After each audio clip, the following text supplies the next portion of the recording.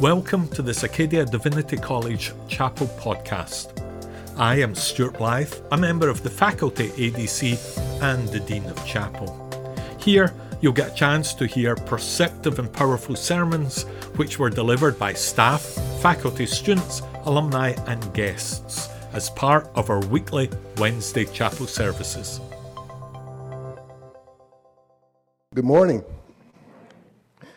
I want to first of all thank your wonderful president for that beautiful introduction, especially the compliment from her son, Gandalf. My goodness, I'm in high company. It has been a joy to be here with you, and I want to thank all those involved in the worship service thus far. I especially want to thank the band Zacharias, both Jack and Danny, for doing such a wonderful job. I think that band needs to go on the road, don't you? Very good. In fact, would you mind giving them both another hand for wonderful. My friends, we all are born into a world not our own choosing or making. I came to understand this through being raised in the home of Mary and Ivory Jennings. I was the last of their 11 children. My parents picked cotton in the U.S. South in the height of what was known as the Jim Crow era. They, like so many others, fled the hateful white supremacist South to the northern U.S. states during what was known as the Great Migration. When black folks headed toward what the historian Isabel Wilkerson called the warmth of other suns. That is, they headed toward the possibilities of better life and safer life. My parents, with 3 children in tow, found themselves living in Grand Rapids, Michigan. There, after many siblings, and a decade or so later, I was born and raised. I was born, and maybe some of you had something similar, I was born in a home that was seriously Christian. A Christianity so thick and dense that it permeated everything in my life. Every meal, every conversation, every activity, even the most unholy, unredeemed activities were still permeated with faith. It was inescapable. And it worked itself down into my bone and the dirt. It felt to me, growing up, that I had no choice but to be a Christian. Just like I had no choice to be a black man in this world. Race and faith came together in my body. I did not know it at the time, but I had entered the modern colonial dilemma. The colonial dilemma is living in the wounding legacies of modern colonialism and yet living in the living legacies of the formerly colonized who are seriously Christian. The colonial dilemma is not simply being inside a Christian world, but being inside a Christian world and a racial world at the same time, and faced with the questions of what is escapable and what is inescapable. What should I accept and what should I reject? I'll let you in on a little secret. Actually, it's not a secret, so some people know this. To this moment, no theological school, no church, no denomination, and no organization has created a plan or formed a process or come up with a protocol that helps us figure this out. We are only, my sisters and brothers, my dear friends, we are only at the beginning of reckoning with the intertwining of race and faith, of colonialism and Christianity, of colonial vision and theological vision. Some people want to escape it all. I have been in the academy all my adult life. Poor me. And I continue to be around people who reject, renounce, and deny every imprint of Christian faith on their life, and who every day show the imprint of Christian faith on their life. For so many of us, it's like a birthmark that cannot be hidden, but it can be hated. There is some hatred of faith that is born of Christian faith. And there are some people born inside Christian faith, born inside its practices, born inside its rituals and its discipline, inside its sensibilities, who loudly or quietly hate the faith. This is a difficult truth to face. Paul, in this text, is seemingly not facing this truth. The truth that people use the message of Jesus the Christ, weaponize it, and deploy it for horrific reasons, to satisfy their greed and ambition, to enslave people, to increase suffering, to play games at the sight of people's life. To be honest, I never liked this text, especially given the history of being at the receiving end of this horrific deployment.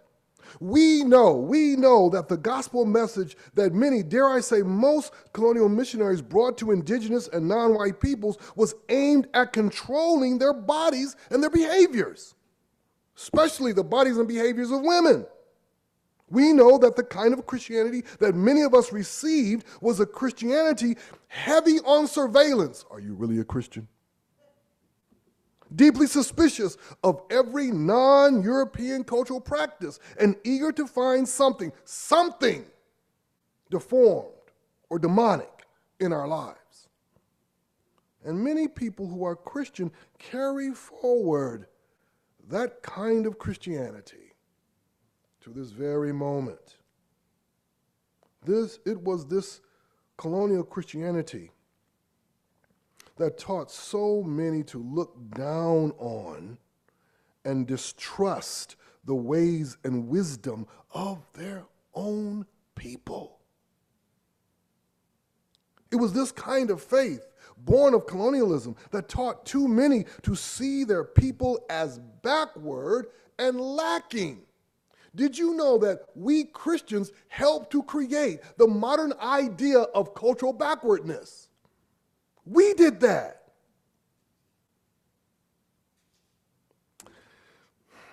These days, Madam President, I worry a lot about escape. Escape. We now have a generation or two or three of young people, 20, 30, 40, who have purposely stayed away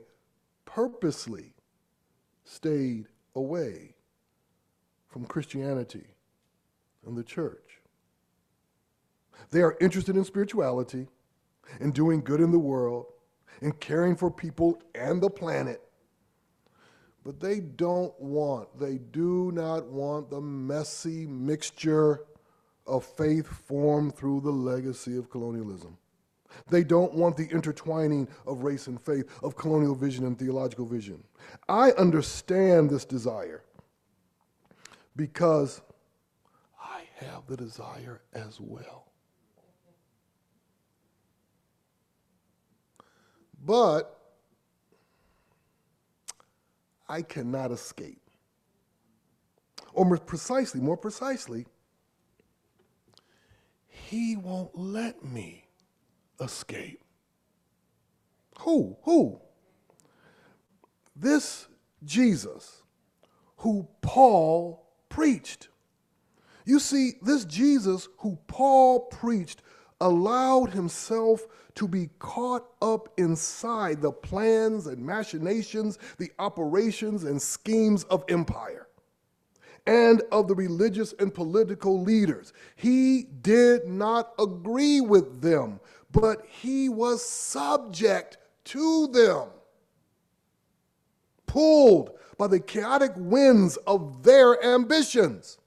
Those chaotic winds, those horrific plans and schemes got him assassinated. But here is the thing. He survived their false words, their plans, their schemes, their strategies.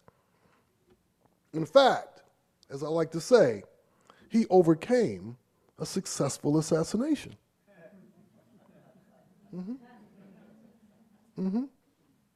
He rose from the dead.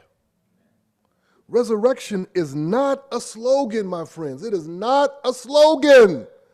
It is a person who has shown himself to be God incarnate, God in the flesh. This same God, this Jesus of Nazareth, raised by the power of the Holy Spirit, appeared to Paul. Now here is the thing. If you haven't caught anything yet, hold on to this.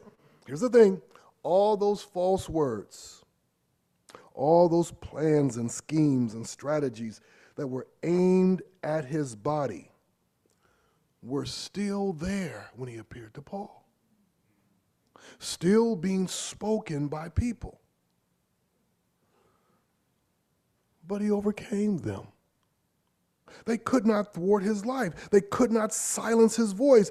And they could not stop him from appearing again and again and again to people and saying to them, I have the power to overcome any words spoken about me, any schemes or plans aimed at controlling my life and my story and my message.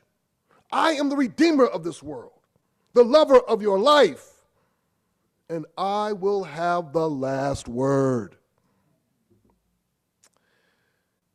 Yeah. But I wish Jesus would silence the false words about him. I wish he would thwart all the plans and schemes that use his words, use his message to harm and imprison people and to justify evil in his name. But he will not do that. He has placed his body, put his life right in the middle of what we are all in, surrounded by false words and lies and schemes and strategies to control us and harm us and to imprison us. And right in the middle of all that, he speaks to us. His words cannot be overcome. His voice cannot be silenced. This is what I learned in the world not of my own making or choosing, in my home, in my church, drenched in the Holy Spirit, through those saints of God who Jesus appeared to again and again and again, saying to them, I am the Redeemer of the world, the lover of your life. Be my witness. This is the real struggle inside the legacy of colonial Christianity, inside the interweaving of colonial vision and theological vision, inside the mixture of race and faith. The real struggle is to hear the voice of Jesus through the Holy Spirit. Amid all the cacophony of voices abusing his words and message, and all the colonial echoes that still sound out through Christianity, because they really do, the real struggle is to listen to what the Spirit is saying. The people who raised me, raised me in the faith, would always tell me, what we say about this faith is on us. What you say about this faith is on you. I was born an accidental Christian, but I have become an intentional witness, because I heard the voice of Jesus, and I yet hear the voice calling me and calling us to the truth that he will have the last word. But for now, while others are using his words to do horrific things, while things are still messy and mixed, Jesus, the one who overcame death, is yet speaking. And for this, I rejoice. Thank you for joining us in this Acadia Divinity College Chapel podcast. You can follow us on social media. Discover more on our website at acadiadiv.ca, or join us for chapel on a Wednesday.